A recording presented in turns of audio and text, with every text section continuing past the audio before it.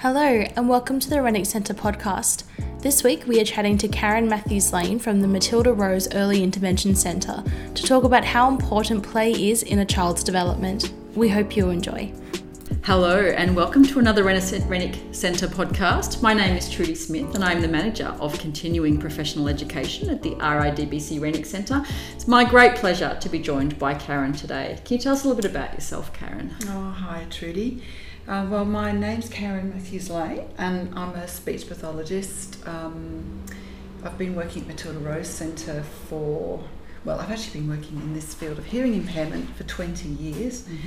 And been with the Matilda Rose team since 2002. So yes, an integral part of this team now, I think, well and truly. Absolutely. Legs under the table. You absolutely are, and which is one of the reasons that I'm so delighted to have you with us today, because I've heard you talk about this topic before, so I'm really excited about this presentation today.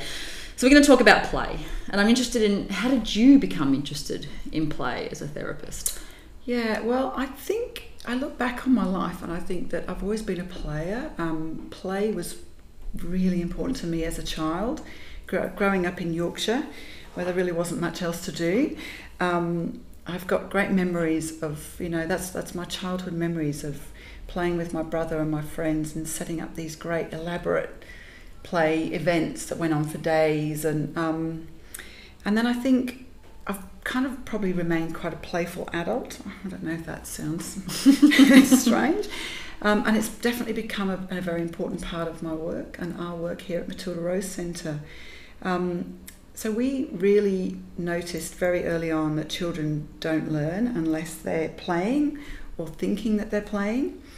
And we've always had that awareness that learning through play was absolutely vital to a child's development, and that it brings all of the child's skills together. And we really realised early on that it was the vehicle to learning, if you like. But a light bulb moment for me, I didn't really realise how vital play was to so many areas of development until I first attended Karen Stagnetti's workshop on play, and that was back in 2014. That was a real light bulb moment, hearing her talk about how pretend play and really pretending in play is the platform from which we learn so many other skills. Yeah. Sure. What do you mean by pretend play? So I mean when a child is really totally immersed in the play, when they are unaware of everything else around them. Real pretend play is that internally motivated play. It's fully controlled by the player, by the child. It's safe, it's unpredictable, anything can happen, it's spontaneous, and it's a lot of fun.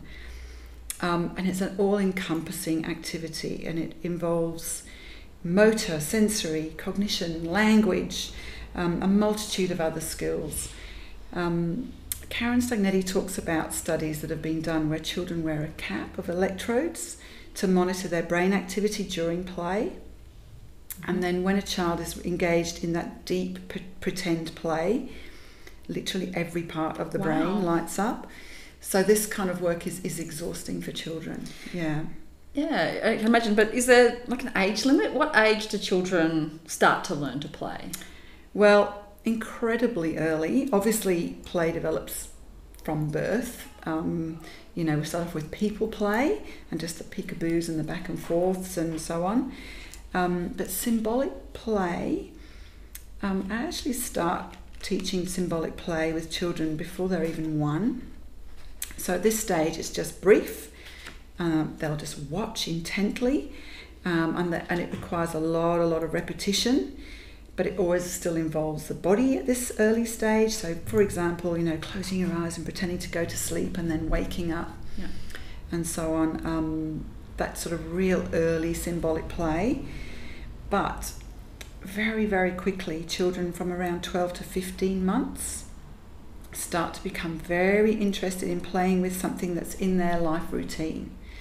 So they might start feeding themselves with an empty spoon or pretending to drink from an empty bottle. And then it's by 18 months, that's when we can really start to introduce the doll or the teddy. Elmo, as we use a lot here. And that's when children really start to imitate the actions that they've seen before. So that's when they'll start feeding Elmo with a spoon or giving him a bottle.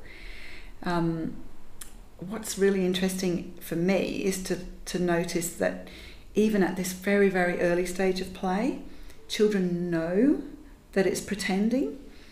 So, for example, if you go to sleep, they'll copy you, but they'll know that the fun of it is the fact that they're pretending, and they sort of have an innate understanding that this is a game. So it's all very early, really, I think. It's really early. Yeah, I think, really early. Yeah, more early than I think many of us attribute something to play and give it that name.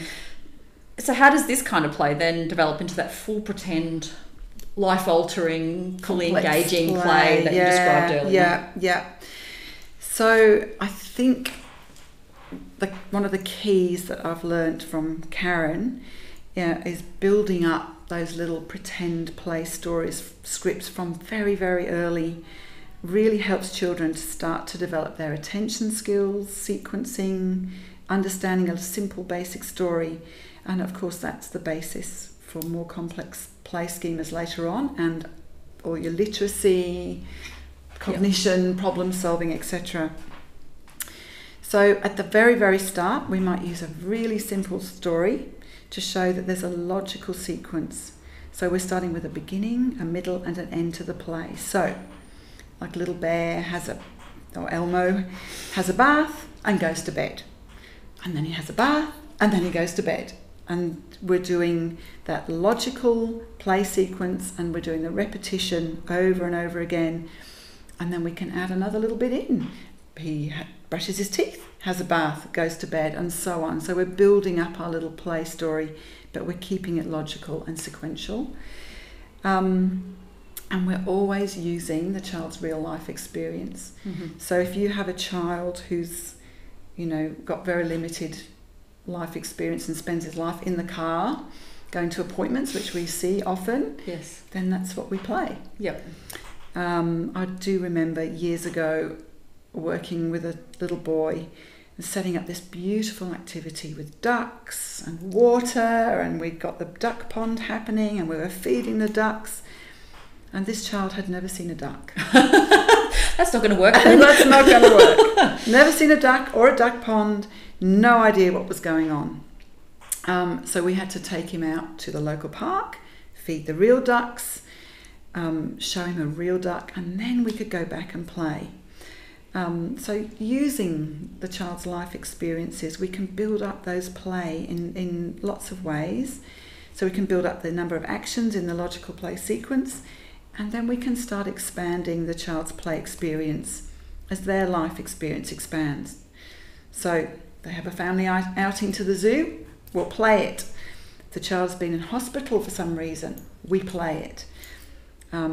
It's only by about 2.5 years old that we can, from 18 months in that year, 18 months to 2.5, that's when a child goes from, 1 or 2 play sequences, and then by 2.5 they can do about 6 to 7 play actions in a logical sequence. But not imaginary, it's all very much based on things that they've seen and done and experienced.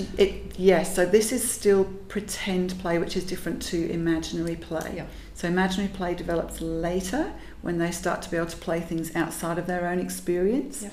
At this early stage, it's definitely concrete, but it's still pretend. Yes. Like the child still really pretends that doll is real, like that doll is starting now to take on a life. By 2.5, that doll is starting to have feelings and take on a life of its own. So it's still a significant cognitive step, isn't it, to pick up a toothbrush and use it even though there's no toothbrush on it, you're not in front of a sink. So it's still massive. Yeah, so it's still massive. Really important developmentally. Massive, yes. And I think each stage is huge. There's a big jump. So like you say, going from picking up a toothbrush and pretending to brush Elmo's teeth, there's the first step, to then by 2.5, then the child, that Elmo has feelings. He wants to brush his teeth. He's or he's thirsty, he's hungry, he's tired. Yeah. He's got his own little feelings. Yeah. Yeah, sure. And does Karen, are there things that you should bring into play? So yeah, Karen talks about things that you must bring into play as soon as possible. So she is a big advocate for bringing in a doll or a teddy into everything you do as early as possible. So there's usually in our therapy sessions, there will be a doll or a teddy on the table who is taking his turn in whatever we are doing, and Teddy, takes on his life and has his own birthday. He has his own tantrums, everything. So the other thing that's interesting that she talks about is bringing in an inanimate object to be used in play as soon as possible. So, as soon as the child can cognitively cope, we're bringing in a cardboard box for the teddy's bed, or a stick to feed the teddy instead of a spoon. We're trying to really get that symbolic play a step further. As soon as the child is ready. Yeah. Exactly. There will be children who can't do that. There's always the child that goes, but that's a stick, that's not a spoon, or that's a Yes. and that they're not really ready. Pre-symbolic. But I still think you still have to teach it and go, well, this is the bed, and leave nothing to the child's imagination. You are explaining what you're doing every step. So if you're making Teddy walk, I'm making Teddy walk, he's walking. If you're making Teddy sleep, I'm making Teddy sleep, he's sleeping, he's in his bed. Like you're telegraphing what's happening. You're not letting the child just make an assumption. Yeah, exactly. So we've alluded a little bit to this, but are there skills necessary for a child to be able to pretend play? Yeah, I think this is the thing that really was quite amazing for me as well when I looked at pretend play and what's involved and the complexity of it. Real pretend play is highly complex and really does require a great number of skills. It takes time for a child to get to the depth and complexity of a 5-year-old's play. And some of these skills I've had to actually teach in isolation before that we can get to the play. So a child really needs to be able to initiate an idea. That sounds very simple, but a lot of our kids are so therapized with adults telling them what to do, they actually can't initiate their own So ideas. What you mean by that is Teddy looks sick, and so that them suggesting where the play's going to go, or Teddy looks tired, is that what you mean? Yeah, I mean, to be honest, it's not even as high level as that often. Even like we might be playing, for example, we may have I'm trying to think. I'll give you an example of a child I worked with. So we'd been working on play beautifully, and she was very happy. We'd get the tea set out and we'd get the teddies out and so on, and then she would sit there and she'd wait to see what we did with this play. And it took me a while to realise, wow, we've shown her how to play and modelled it so many times. She actually doesn't have her own ideas. Yeah. So this particular child, we spent weeks getting the toys out and then just waiting and just, waiting and she had no idea without being shown. So that's a very good example, I think. Eventually she would just touch a cup and we'd make that, and we'd all touch the cup. Whatever she did, we copied. There was just to show that nothing can be wrong in play. Yep. But I think she was so terrified of getting something wrong. I was going to suggest, is it a fear that she'll get it wrong? That she was getting it wrong. Choose the wrong idea. Yeah, and I think a lot of our kids like that because they've had so much sort of structured time with adults. Mm-hmm. So it's a very, very important skill and something to always have in the back of your mind, I think. So another skill is to be able to pre-plan your play. Now that's a huge skill because that's prediction. That's being able to visualise the props you need. Yes. That's to be able to plan your story out. Huge. Absolutely. And a massive task. But this is what 4-year-olds are doing in preschool. They're going, right, okay, let's play Batman. Right, you be this, you be that. Right, we need this, this and this. And a child who can't join in with that and pre-plan, they are left out of the play. So it's complex. They have to be able to sequence their play logically. So a child who cannot stick to the logical script and suddenly brings in unpredictable things or smashes something or crashes, or the other kids are not going to want to play with them. Yeah. Like, that's just unpredictable, and the kids like it to be logical. Well, if you've pre-planned how the story's going to go, and then someone comes in and and messes with it, that does throw everyone's plan off. Exactly right. Obviously, they have to be able to interact with their peers. They've got to be able to express their ideas or listen to the other children's ideas. You know, those are complex skills for our kids. They are. They've got to pretend that an object is something else. Now, that's a very big skill. They've got to be able to really pretend that stick is a spoon, or it could even be a witch. Whatever the children have set that object up to be, you have to be able to pretend that. You can't just go, yeah, no, that's just a stick, and knock it over. The other children were very upset. Yes. Again, you're messing with the script. You're messing with the script. Don't mess with the script. Don't mess with the script. You've got to be able to attribute properties to an object or an action, so that you've got to believe that the baby is sad and upset or hungry. You have to believe that the car has really run out of petrol. You've got to be able to refer to absent objects. You know, there's a giant coming. Everyone, be quiet. And be able to play in reference to something outside of themselves, which is what you were talking about, that real imaginary play. Yeah. So it's not their own experience anymore. Like, we haven't actually really met giants, but you've got to be able to imagine those things, that world. Yeah. So as I say, if they can't do any one of those skills, then it's very hard for them to join in with the other kids with play. I think Westby's quote to me was lovely. He did some research on this, and in 91 he'd said, "To be truly competent in the world, children must be able to do more than repeat a string of facts. They must understand more than the laws governing the physical world. To exist successfully within the world requires an understanding of people." And I think play totally reflects that, and that's what play is everything. It's that understanding of people at a whole different level. Yeah. Play is so important. We always talk about the importance of play for development, and I'm sure that it must affect lots of areas of development, not just can you play in the kindergarten playground with other peers as well. What are the areas officially, or that research tells us are actually influenced by play? So, Karen Stagnetti's done a lot of research on this. So she has looked at children who can't play.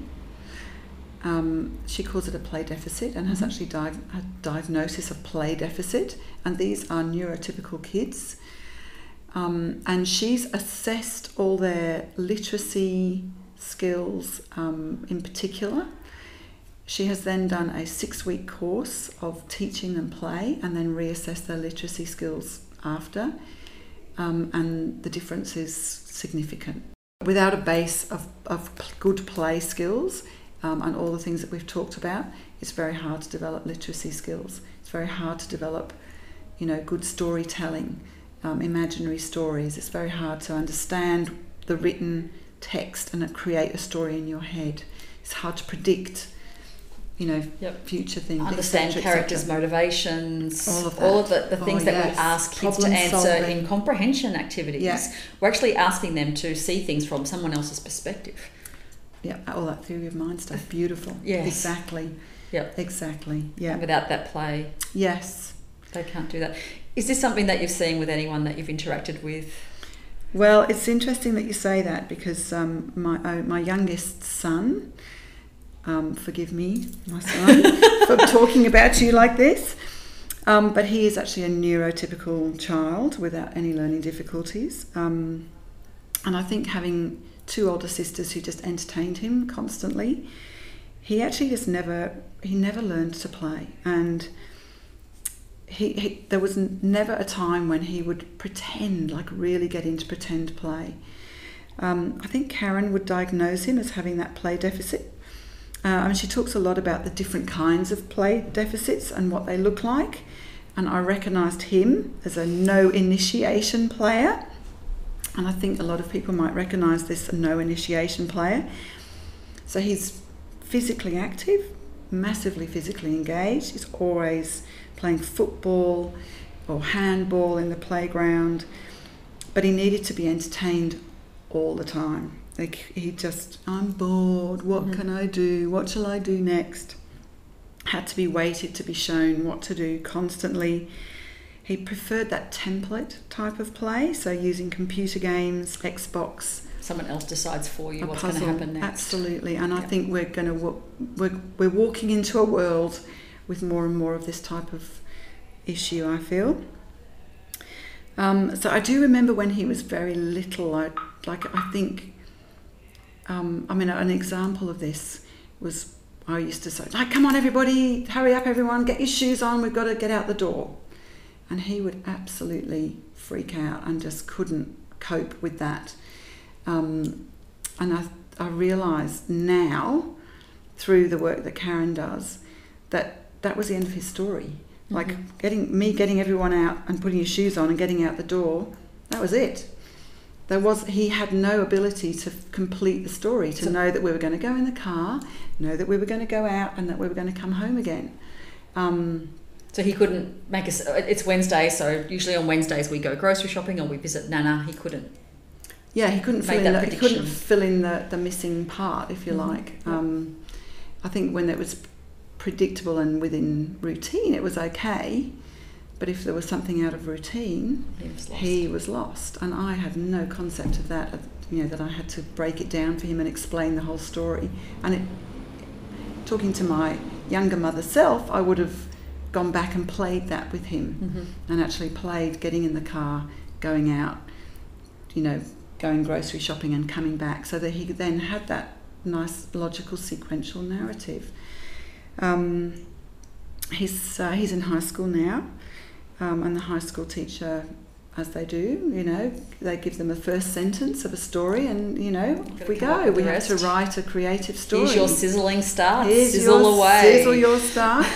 That is his nightmare, because he hasn't got the imagination to think up a story. That's just never been part of his childhood. So that is very, very difficult for him and causes a lot of stress. Transitions are still very hard for him. Transitioning from primary school to high school was incredibly difficult. He hadn't been able to imagine or predict any of his new life at all, and so that transition was, and still is. Transitions are very, very tricky for him. Adapting and to changes of plan are still very hard for him. I'm making him sound like he has major issues, but it's not. It's just an underlying thing that I now realise are going to be difficult things for him, and that's the foundation. He doesn't. That's too late to go back now for him. Yep, so build that knowledge. As well. It's interesting. You listen to some of this and you think, often someone's going to look at that behaviour and say, well, he's got a little person who's not engaging with their peers at preschool, just got weird social skills as well. And what you've been talking about today really kind of suggests that it's actually more than that. So is there, how do you know if someone needs to work on their play or needs a play assessment? Yeah, that's a very good question. I think it can be quite a hidden issue. And a child's behaviour can be very misunderstood. So if we think about children who can't play, as you were talking about, it actually might not be the first thing we think of. We often think of social skills, or we might think of language skills or so on. We might say they're an only child, so they just don't know how to play. That's it, exactly. They'll grow into it. It's missed as a play issue. So I think thinking about the children, the red flags in children, as you suggested, the kids who don't interact with their peers and are often by themselves, he's a loner, he likes his own company. Red flag, because why is he a loner and why is he preferring his own company? Is that a choice he's making? Yeah. Or has the choice been made for him by his peers? That's right, because he doesn't have those skills. Obviously, the children who have poor language skills, I think poor language and poor play often go hand in hand, but not necessarily, and I'll come to that later. Those children who can't initiate their own activities and have to be shown how to do everything, the followers, the poor initiators. There are those kids who seem concrete in their thinking, and I think they can be misinterpreted.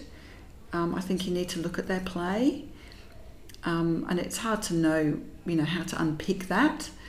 But there are those children who, no, that's not a cup of coffee, that's mud. Is that a concrete thinking thing, or is that poor play? Yeah. Learning difficulties, delayed development. Let's have a look at their play and just see where that's at. Those kids who are socially and emotionally immature, I hear this a lot. Oh, he's very bright. We want to start him in kindergarten. He's bright, he can read, but he seems to be very immature. I think that is a red flag for me. I suspect that the play is not where it should be for a 5-year-old starting school. Those children who prefer structured play, those kids who are always at the puzzle corner, always colouring in and actually not playing in a diverse way. I think we've all met this child, the child who kind of walks through the other kids' carefully built... They are the bane of every playgroup person. Absolutely. The kids have just finished their phenomenal castle built out of blocks, and the child has no idea that he's just walked through it and destroyed it, and no concept of the meaning that's had for the other children. That's a red flag. Poor play. And I've met so many of these kids, the ones who can only play one story where everything dies, crash, bang, bang, crash, everything dies. Yep. So those are the kids that I would be, really looking and assessing their play. Okay. I'm sure that there are lots of us who are listening today who are thinking of that little person in their minds and thinking, okay, so I'm no longer going to carry those norms in my head that he's just got poor social skills or those sorts of things. I need to do some more play in my therapy or my interactions with them, if it's a niece, goddaughter, whatever it is. What advice do you have where do you begin, including play in your interactions? So I think that's a kind of a good answer with a complex, a good question with a complex answer. I think attending Karen Stagnetti's workshops would be really helpful for people, because that really gives you good cues and clues on how to assess play. She talks a lot about setting out toys that are kind of appropriate for the age. So you wouldn't be, even a child with low level, you wouldn't be getting Teddy and a cup out if they're 5. To be guided You'd by be getting Spider-Man out or whatever.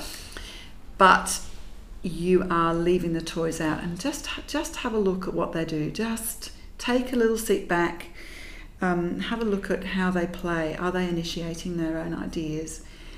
Are they formulating stories? Are they following, long sequences of play, or is it just one play attempt and then move on to the next thing? What is their play script? What is it appropriate for their age? So and counting how many actions are involved. Is it just 1 or 2, or can they do a full 1920? So what happens when you bring in an object substitution?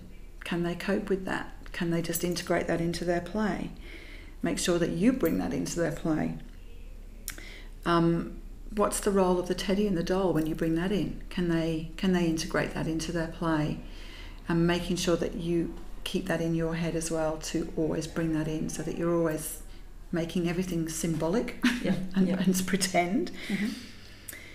I think that permission to allow time to play, I think that's been a big thing. Being a speech pathologist, you always got your session plan and your goals, and it's quite hard to actually to give yourself permission to actually just make this a child-led play session, and actually let it go the way that it's going to go, and bring in ideas and really let that child immerse themselves in that play, and don't be thinking about all your other alphabet, literacy skills. You are working on all of it. Yes. Permission to play is a big one. Has been granted. Yes, that's right. And building in breaks, I think I had to learn that very quickly. This is when you get really engaged and really pretending. This is exhausting work for children. They will be absolutely exhausted at the end of it. Parents tell me they sleep in the car all the way home. Build in breaks, and you can't go wrong, really. There's nothing wrong in play. It's a wonderful experience, and I can't encourage people enough to pull out a doll, pull out a stick, pull out a cardboard box, and just get on the floor and just play and let it go where the child wants to take you. No better advice than that. So go forth and play. Thank you so much. This has been a slightly longer presentation, but I've learned so much, and I'm sure that everyone else has too. So thank you so much for your time today. Thank you, Trudy. Thank you to Karen for speaking with us today. If you have any questions about things raised in this podcast, please contact the Rennick Centre team via the Short Courses website or the Facebook page.